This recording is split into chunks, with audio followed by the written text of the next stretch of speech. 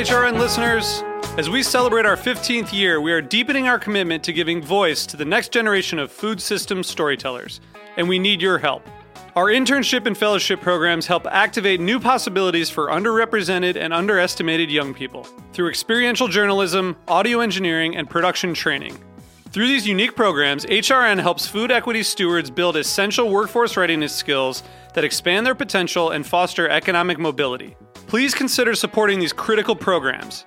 And with a minimum donation, you can be entered to win a dinner for two at an amazing restaurant in one of 8 cities and tickets to a concert at a great venue in one of those cities. We have incredible partners across the country who have donated, as they also share our passion for helping to educate the next generation of food systems storytellers. Check out heritageradionetwork.org/15 to donate and enter to win today. That's heritageradionetwork.org/15 to donate and enter to win today. And make sure you donate before March 31st. Thank you. Today's program is brought to you by Nettle Meadow Farm Cheese and Spirits Pairing, taking place on Saturday, June 18th at Nettle Meadow Farm. For more information, visit nettlemeadowcheeseandspirits.com. That's NETTLE, meadowcheeseandspirits.com. I'm Erica Wides, host of Let's Get Real, the cooking show about finding, preparing, and eating food. You're listening to Heritage Radio Network, broadcasting live from Bushwick, Brooklyn. If you like this program, visit heritageradionetwork.org for thousands more. So you don't shun the devil with your rock and roll, Lord. Knows that country music's gonna save your soul. The devil runs his groove in them rhythm and blues that sin. It's gonna get you, son, in the end. Welcome back to the Speakeasy. I'm Damon Bolte. My name is Souther Teague. And we are here on a very rainy Wednesday. It's still beautiful. It's good. It's good. It's nice to have some cold rain after a lot of hot days here, so it's totally fine. You know what? Today is actually my birthday. Happy birthday, Dave. Thanks, man. And you know what? The last time I had my guest on the show was actually on my birthday 4 years ago. Welcome back, Shane. Thanks for having me, man. Very good to be back here. Speakeasy. It's really awesome to have you here, Shane Feirstein. Last time we did this, it was on a Wednesday. It was my birthday, and it was before we were. It's before Heritage Radio was a nonprofit 501c3, and we were able to DJ a bunch of music, and we had a rum and reggae party in here. Yep, pirate radio style, rum and reggae, DJing vinyl, and I think we were drinking some cocktails, and yeah, it was definitely a birthday and rum celebration. Yeah, there was definitely some daiquiris and some rum going around that day, for sure, amongst other things. Yeah, no, it was daiquiris. I'm trying to remember exactly the... Anyways, it was a great time. So it's a great time because you can't remember. Yeah. Well, dude, you've been we've been good friends for a long time. We actually got to work together at Prime Meats for a good stint. Actually, so did Souther. Yeah, I was there. We all crossed paths there. Yeah, so. we did. That's awesome. So you have been, since the last show, you've been running around like crazy. Yep. You've got a new bar called Lovers Rock, which is about to be a year old, actually. Exactly. Birthday's coming up on July 25th of the bar. That's so awesome. that's exciting. And yeah, kind of the same theme as the show we did. I guess my interests haven't changed that much, but yeah, it's a rum and reggae bar mostly. Lots of tequila and mezcal. Lots of good music. Licensed, I should say. So that's cool. And yeah, it's going good, man. So always a good time over there. It's great. I mean, I don't really make it out too much anyway, because I just, as you know, you're behind the bar. Yeah. Hey, so Souther. Souther. Yeah, we're always at our spots, you know. But I've been over there a few times. I always have a blast when I'm over there. And I rarely make it to Bed-Stuy, man. It's a real serious reason for me to go there. Yeah, that's great, man. Yeah, it's been a good neighborhood bar, good kind of cocktail focused bar, and then also just, I think, a watering hole so people from the community just have a place to go that wasn't there before. And yeah, the response has been really good. So thank you to everyone who's come out, and if you haven't been, come on over. We're ready for you. Yeah, man. So how did your process go with getting this bar open? And conceptually, I mean, you kind of already had the idea, but what was... Yeah. Well, me and my business partner, Alex, we were looking for spaces, and we knew we wanted a little bit of outdoor space. We knew thematically that we wanted it to be, very music-oriented, reggae kind of as like the starting point, but it's inclusive of all types of music, R&B. We've had some fun dance music nights and stuff like that. So, and it's actually right between where we both live. So the location was right, and I definitely, in planning the beverage program, kind of wanted to take a left turn from whiskey and bitters and things that I've been working with for a long time, and kind of more focus on rum, which has also always been a cocktail interest. I think it's one of the most versatile base spirits, and obviously the history of rum cocktails, a lot of fun. So that was kind of. I also feel like rum is really seeing a resurgence, in the last couple of years. Yeah, since the last time you were on the show, it's gotten crazy. Yeah, there was like a little apprehension in opening such a rum-focused bar, but I have to say, like, totally surprised that the clientele are into the rum cocktails. Of course, we have good selections for everybody. There's, we do a little bit of everything, but the rum cocktails have totally taken off, and so that's just been a great feeling. Do you see, because I know that you have an AOC daiquiri on your menu. Do you see a lot of people opening up to kind of funkier rums, like agricole stuff? Yeah, we get. I try to have the menu feature many different styles of rum to kind of introduce people to rum in a few different ways. Like you said, as simple as an agricole daiquiri, which is like a complex drink with very few ingredients, and then things that are incorporate other spirits. So we've got a drink that does rum and mezcal together. But the interesting thing about rum is because it's so many different nations and islands and regions make it, that I get people who come in and they're really excited. The Haitians are excited to see the barbancourt. The people from Jamaica are want to make sure we have Ray and Nephew and how many types of Appleton we have. So that's what's been really fun is people take a lot of pride in the rum from their region or from their island where they're from. So between that and then introducing new people to rum who are maybe skeptical, I think there's if I got a whiskey drinker, I got a couple of rums in mind that are for a whiskey drinker. If you're a cognac drinker, I got a great rum for you. If you're someone who likes bitter drinks, I got we can stir up a nice rum-based cocktail for you that plays off those. So I love the versatility, and it's awesome, man. I mean, rum's such a broad category. I find I'm a little bit embarrassed to say rum is probably my weakest category, but sheerly based on the volume that's available and the variety that's available. Yeah, it's so interesting. I mean, you were alluding to, Damon, the agricole rums, and I know that you actually recently were in Martinique, correct? Yeah, I was in Guadeloupe and Martinique checking out some distilleries there, JM and Clement and Damoiseau. And even just from, the different agricole rums on Martinique, I mean, they're wildly different in their own right, Yeah. But, and it's funny, because I know that, we all met through cocktail bars and the cocktail scene and stuff like that. So when I like you said, so there's rum was not my strongest spirit knowledge.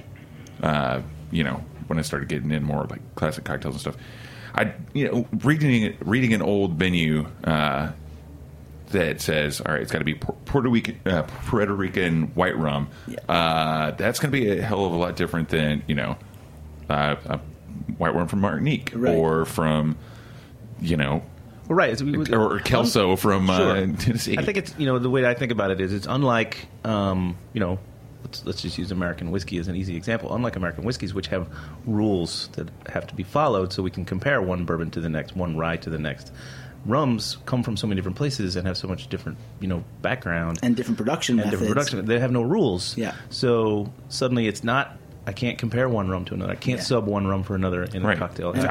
You have to know these things. Yeah, I think. And then it's such a broad category. It takes a lot of time and dedication to get that knowledge. And I just haven't had that time. I'm sunk in the world of bitters, guys. I know. It's funny. I love it too. Yeah. Well, it's funny you say that because that's where I go swimming. After the rum, I go swimming in the bitters. So. Yeah, which is similar. Bitters, Amaro have no rules either. The rules are bittersweet liqueur. Okay, well that could mean basically anything. Yeah, and you can't really just say oh, this is bitter. I can sub out Campari for something else. I mean, you can. You absolutely can. Nothing makes me crazier than a recipe that just says blah blah blah blah Amaro. Yeah. Without Yeah. naming which one, something. Same- So same thing with Also rum. What you were different. just saying, Gold rum. Yeah. Like, what does that mean? Gold rum. What the fuck does that mean? But I think like what Souther was mentioning about kind of like rules and styles and ways to compare. I think what we talked about actually the last time I was on the show was we talked a little bit about like the crazy history that rum played in the world. It's been documented in lots of books, but it's really interesting how like the colonial past of these places influenced their rum style. Whether it's like the agricole rums, which are from the French West Indies and focus on like fresh cane juice from this particular site, really reflecting the wine and like cognac history. And then in Latin rum producing regions, there's a lot of emphasis on like, we are using a Solera aging method, so kind of like mirroring like some mirroring sherry production and sherry aging styles, and on and on and on. And then the British involvement, and they're kind of always been negociants who have aged other people's wines and spirits and rum. So it's really interesting to compare the styles. And then the classic styles, like in the old cocktail books, it's like Puerto Rican rum, or like add a teaspoon of dark Jamaican rum or whatever. So the different styles, like there is some subbing you can do, but really it's so much about like individual products. And we're lucky now that more of the small production and small lots of rum are being bought and blended,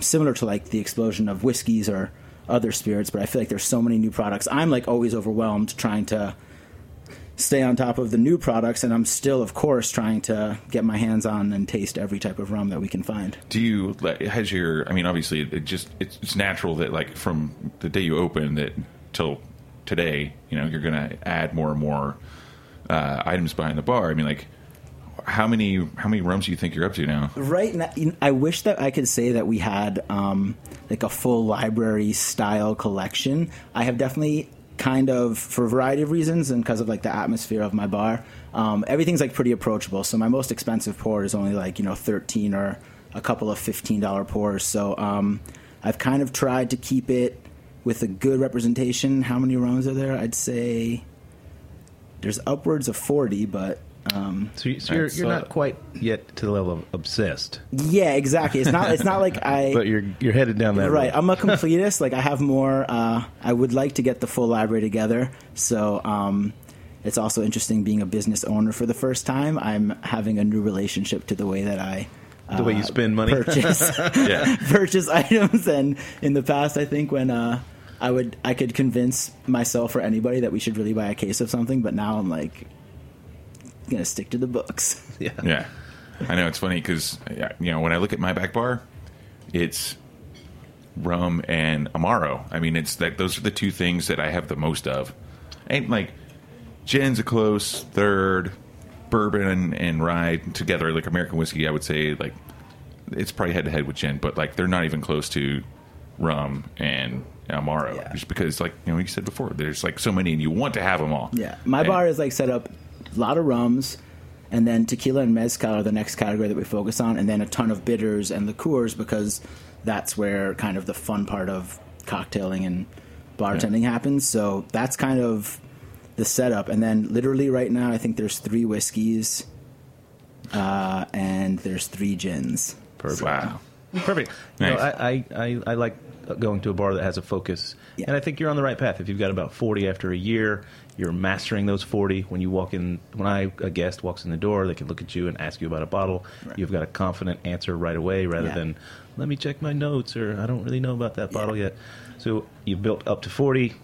We'll get you on the show in a year from now, and you'll have 80, and then a year from then you'll have 300. Separate warehouse. But you'll know something about all of them. There won't be an unfamiliar bottle in your back bar. Which is like fun though about coming to your bar, Souther, because someone who has like an initial interest, maybe someone like likes one rum, or someone comes up to you and they're like, hey, like I just tried like Gran Classico for the first time. I really like that. And then you can steer them in like, oh, like that's part of this kind of stylistic family. Absolutely, and it's so fun, And again, to self-educate yourself is a lot of fun, by the way, in this particular arena. Mm-hmm. You get to drink a lot of rum, and nothing wrong with that. But also, like, it's really paramount importance to me at my bar that the team knows stuff. So I assume you're doing this kind of same program with your team. Oh, yeah. You get something new, you all sit down and taste it, pass notes back and forth. We have a book that we write things down in. Yeah. Yeah. So you can have a confident answer. That's really all I'm really Exactly. looking for. I want to have a confident answer. And also, a sneaky thing I do when I go to bars that have a massive back bar, I look for the bottles that are dusty, and I ask about those, because you haven't touched that one in a while. Yeah, exactly. I want to know why you haven't touched it, and I want to know if you know anything about it. Definitely.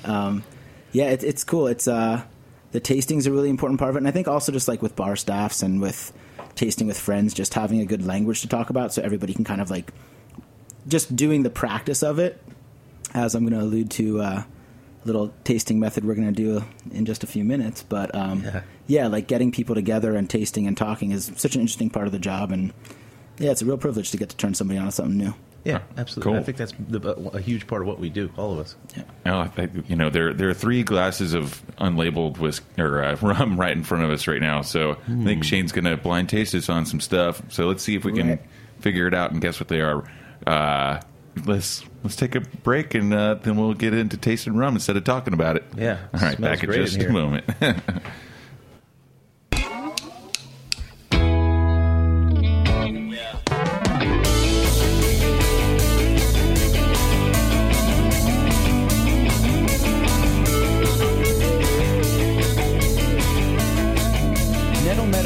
Cheese and Spirits Pairing is a celebration of good food and beverages in the newly restored Barn Loft event venue at Nettle Meadow Farm in Thurman, New York.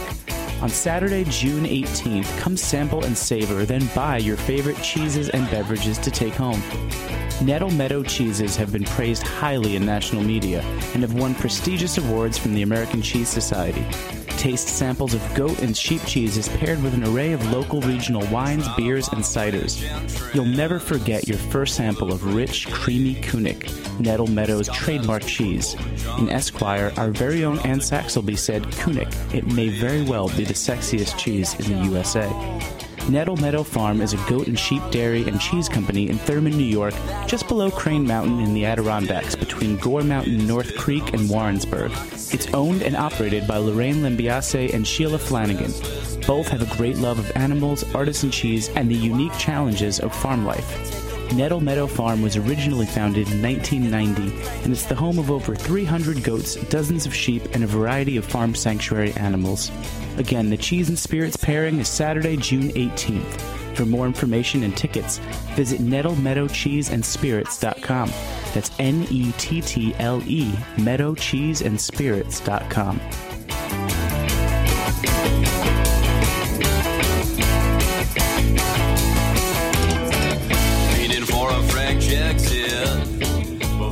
And we're back at the Speakeasy. Shane's here from Lover's Rock out in Bushwick. And in front of us, Bed-Stuy. We're in Bushwick. Next door. I had a few drinks on the way over. It's a good story. From Washington, D.C. And on the table in front of us, amid the mics, are 3 each glasses of rum. We don't know what's in them. We're about to taste them. And Shane knows what's in them. Shane knows what's in them. But you're going to lead us through this tasting and maybe teach us something and watch us fail. I think it'll be fun. So, yeah, you can try to figure out what the rums are. But I'm also just interested to taste with you guys and hear your thoughts. And hopefully we can, have a good time. So, anyways, the first rum. The good time is imminent. So let's preface by saying that there were several bottles brought into the studio, and we got to see what they were. But there are only 3. There are only 3 that are actually in front of us. We pared down from 6 to 3, and I think a great way, we'll just go through them one by one. We'll take a quick look at them. We'll do the nose, and then taste on the palate, and go from there. So number 1's got this really light golden color, so it's obviously has some. I mean, these are all aged. Yep, and they're all aged rums. Yeah, they're all going to be between 5 and one of the blends, I believe, has rums that are 10 years old. All right. So the first one kind of looks like I don't know. It's got like kind of some butterscotch on the nose, but it's got like kind of a amber color. It's hard to tell in this light because it's so overcast. Yeah, that's true. But yeah, definitely. And that's also just an excuse that I'm going to use for later. Also, everything in this room is brown, so yeah, that is true. But yep. All right, let's take a sip.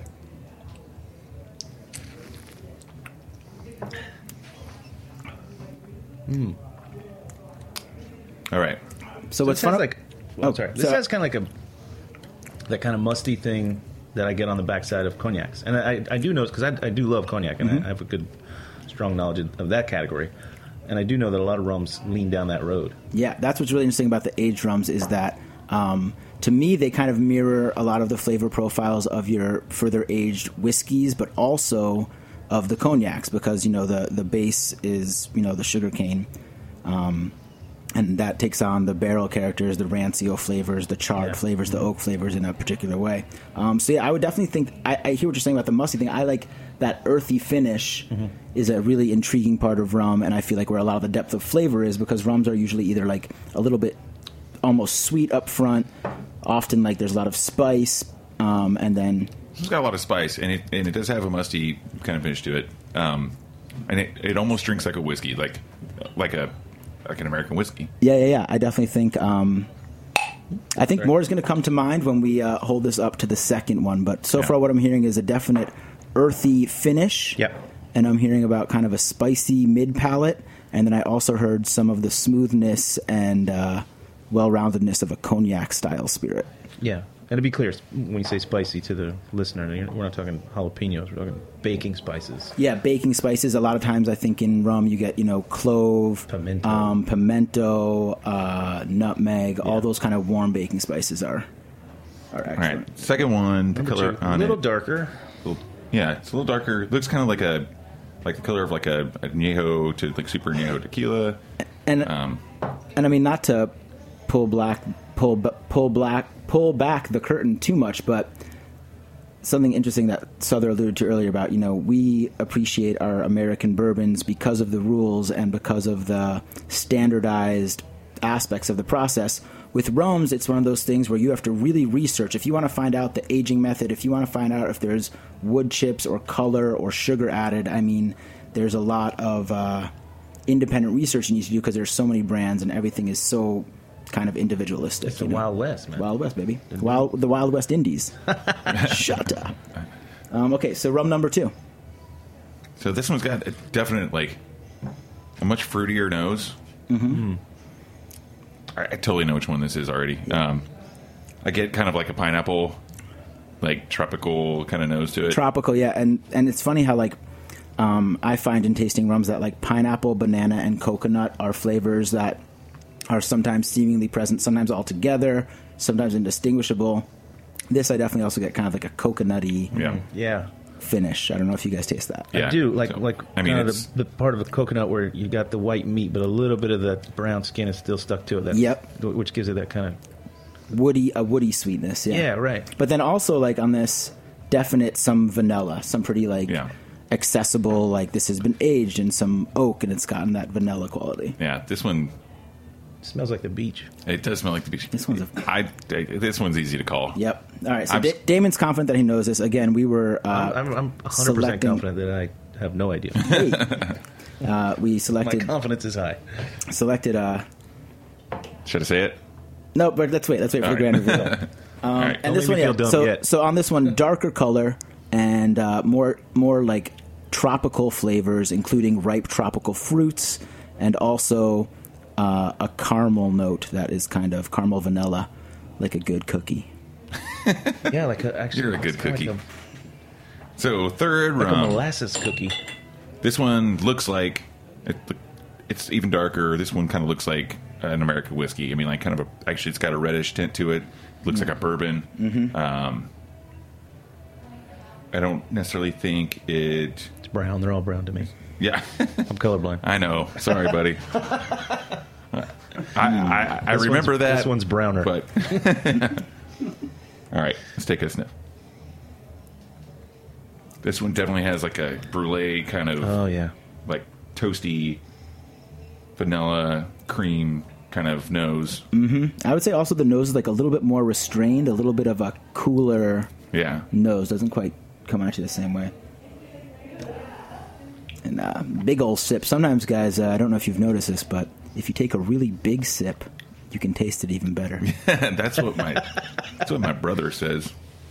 Oh, it's also his birthday. Hey, happy birthday! Happy birthday, Dylan. Your twin. Twins at brunch. That creeps me out so bad. It's really super rounded on the palate. It's so just this one is round is such a warming me right here though. This one's got some heat on it.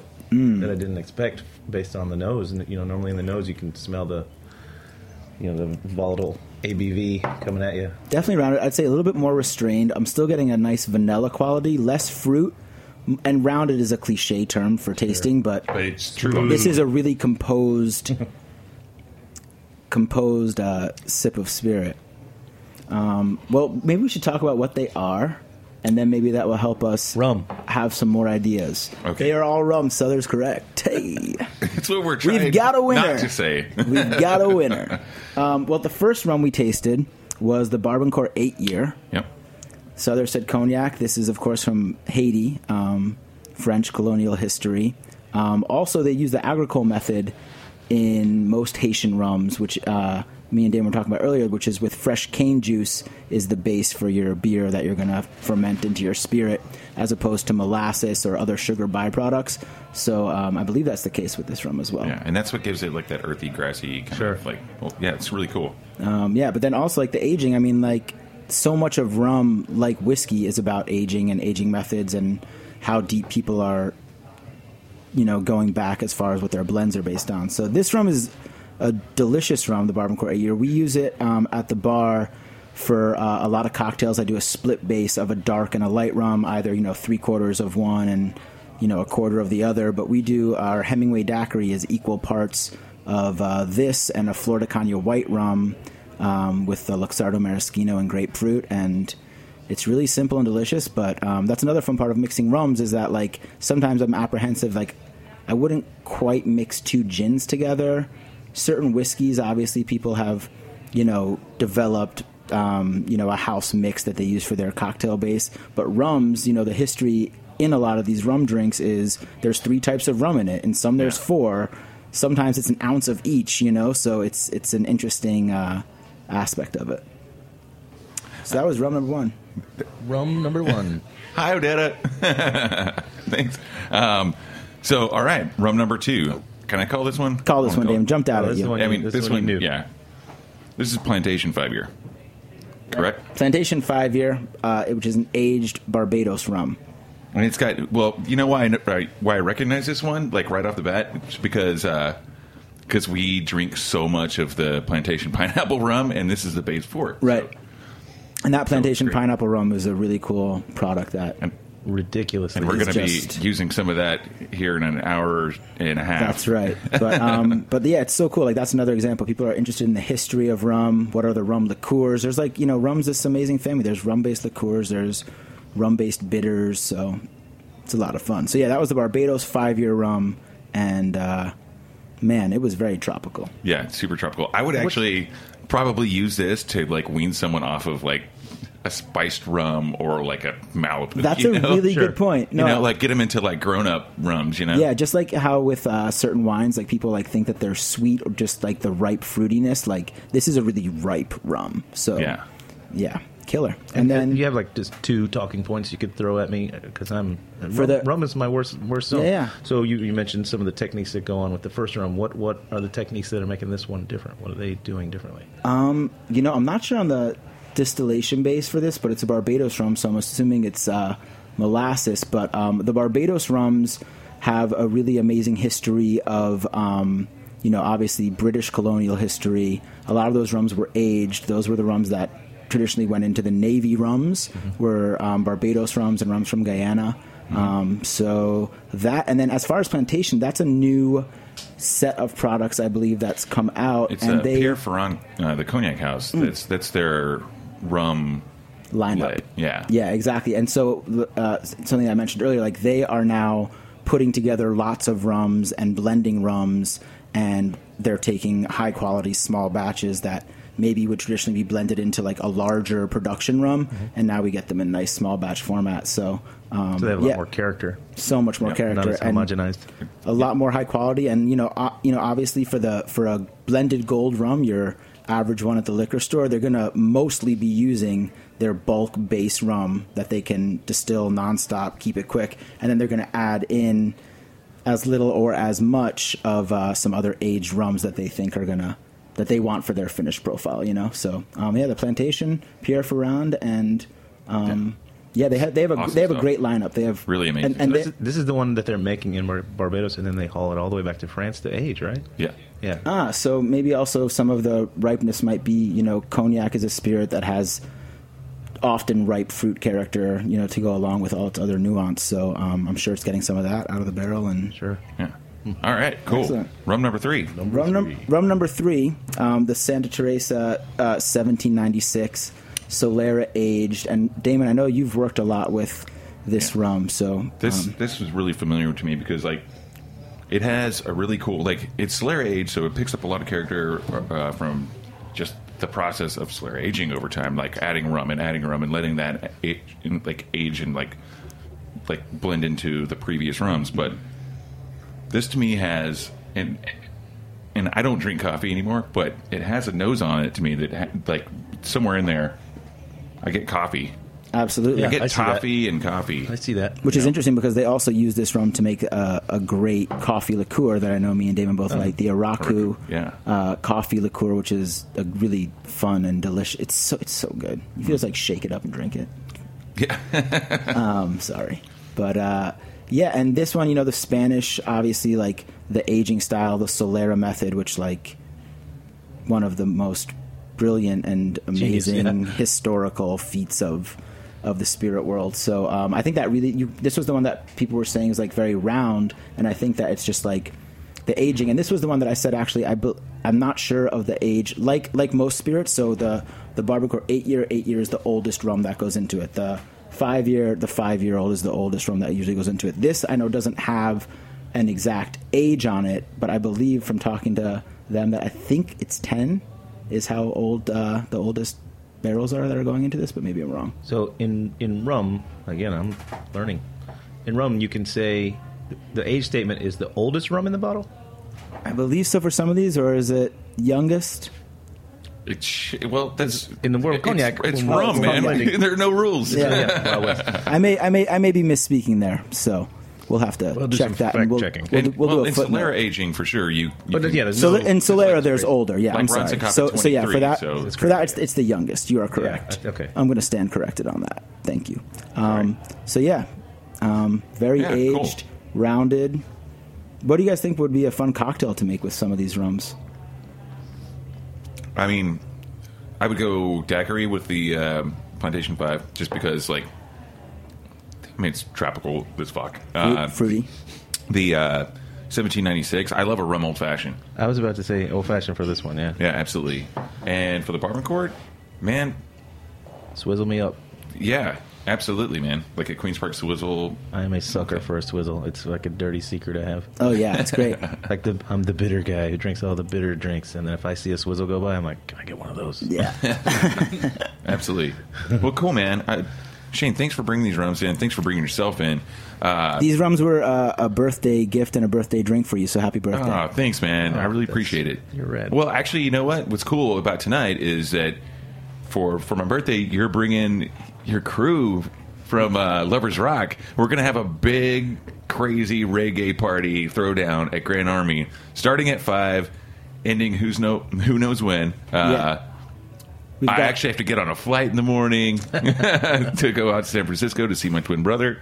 And we've got Plantation Rum, actually. One of the rums we tasted, they're sponsoring the event, which is really great. They're awesome people. And we're having some drink specials, some special food, and some DJs. And we're just going to get real weird. So y'all should come out tonight to Grand Army and definitely go check out Shane and the crew at Lovers Rock.